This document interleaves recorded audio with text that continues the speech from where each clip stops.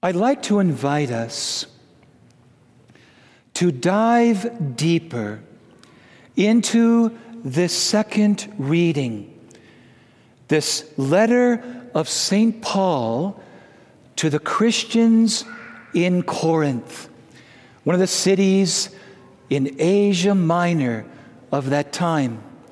I ran into Monsignor Jeffrey Steenson last night, that grandpa priest we all love. Isn't he a gift? And he gave me an insight that when you read the letters of Paul to the Corinthians and St. Clement of Rome, who wrote also to that same church, you find out something about this community. When Paul came to them, they were full of themselves. This was their problem. And St. Paul had to address it. They loved a clever speech, eloquent displays of wisdom. They also, when someone's full of themselves, they can be very self-reliant, self-sufficient, and think they can pretty much do anything just by their own human efforts. Now we understand why St. Paul says to these Corinthian Christians, "When I came among you, I decided to know nothing but Jesus Christ and Him crucified." He'll go on to say later, the cross of Christ is a stumbling block to Jews and absolute foolishness to Gentiles. But for those who are being saved, it is the wisdom and the power of God. Now we get an understanding of how Paul understands his Christian life and how you and I must understand ours. When we look at the cross, according to human standards, we see failure, we see weakness, we see foolishness. St. Paul will say in the same letter, Jesus was crucified in weakness, but He lived and did live by the power of God. Let's just take a moment to stop there and think about what's happening here. When Jesus Christ took on our human nature, He took on our weakness. He became weak with us. But He lived, as St. Paul said, by God's power, which means that every day Jesus had to come before the Heavenly Father and ask for the Father's help. And the Father gave Him help by the gift of the Holy Spirit, which is power, divine power. Remember when Jesus said to the apostles after the resurrection, "Wait here until you are clothed with power from on high."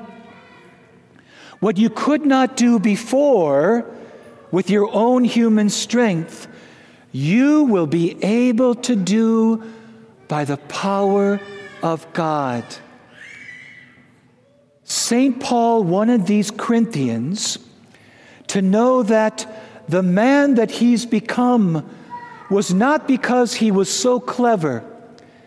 It was not because he was so strong with human strength. In fact, notice what Paul does. He says, "I came among you in weakness, in fear, and in trembling." This is what we are as human beings. And Paul was not afraid to humbly admit it. This is the reality of our human nature that we are so often trying to hide. We try to deny. We try to run from it or compensate by trying to think ourselves strong. And St. Paul says, we are not saved by our strength or by human wisdom. Your faith does not depend on how clever you are, how gifted you are intellectually, or how humanly strong you are. Your faith is based on the power of God. This is why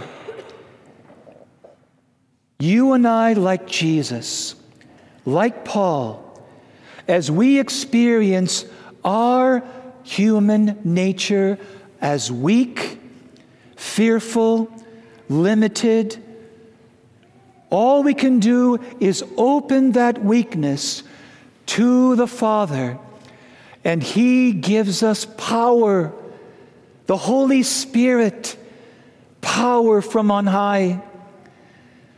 The preaching of Paul was not him devising speeches. The miracles that the Corinthians were experiencing, the tongues, the gift of prophecy, their conversions did not depend on Paul's efforts. We cannot save ourselves. We cannot think ourselves into grace, into heaven. We are saved purely and only by the power of God.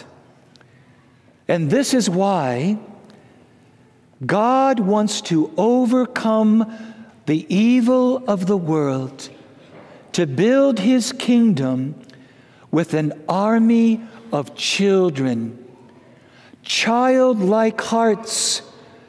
God does not need self-sufficient, self-reliant adults. He can't do anything with them because they're living by their own power.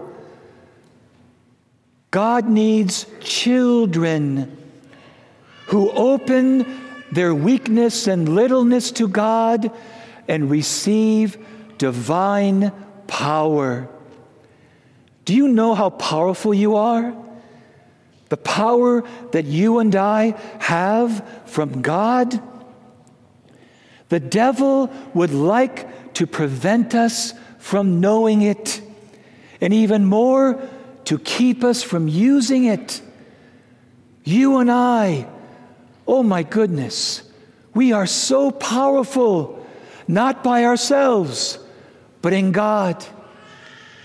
The moment you and I stop saying, Abba, Father, we're done. There's not a single thing we can do for salvation. But like Jesus, Abba, Father. And that power of God is so beautifully expressed in faith, hope, and love. We're going to receive Jesus Christ on this altar, His body and blood. I don't understand it. I don't know how God does it. And I may come up and I might feel nothing. How can I believe that that is truly the body, blood, soul, and divinity of Christ? By the power of faith.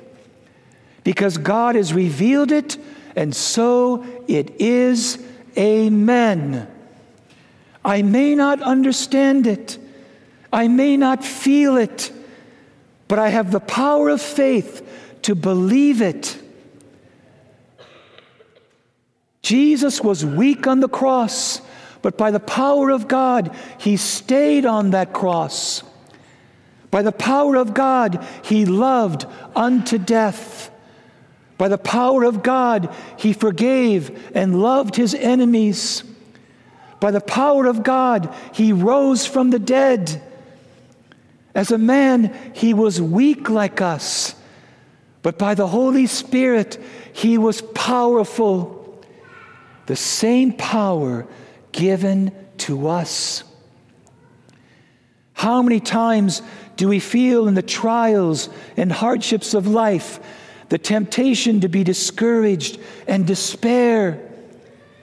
What is going to give us the power to persevere to the end? The power of hope.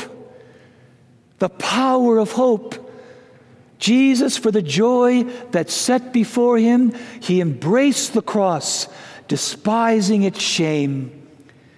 You and I can carry our crosses, bear our sufferings, endure the trials, because our hope is in heaven. The power of hope. And who of us, where are we going to find the love that is stronger than death? Where are we going to find the love that is willing to go unto death? Where can we find the love to love our enemies, to forgive when we do not feel like it? The love that is even willing to die for those unworthy. The power of love, God's love given to you and I. We cannot save ourselves and think ourselves into grace or into heaven. All we can do is be who we are, weak, fearful, limited, fragile, and poor. But in our weakness, we cry out with Jesus, Abba, Father, and he sends down power from on high. Do you know how powerful you are? Some days I forget. Let us do this. Amen? Amen.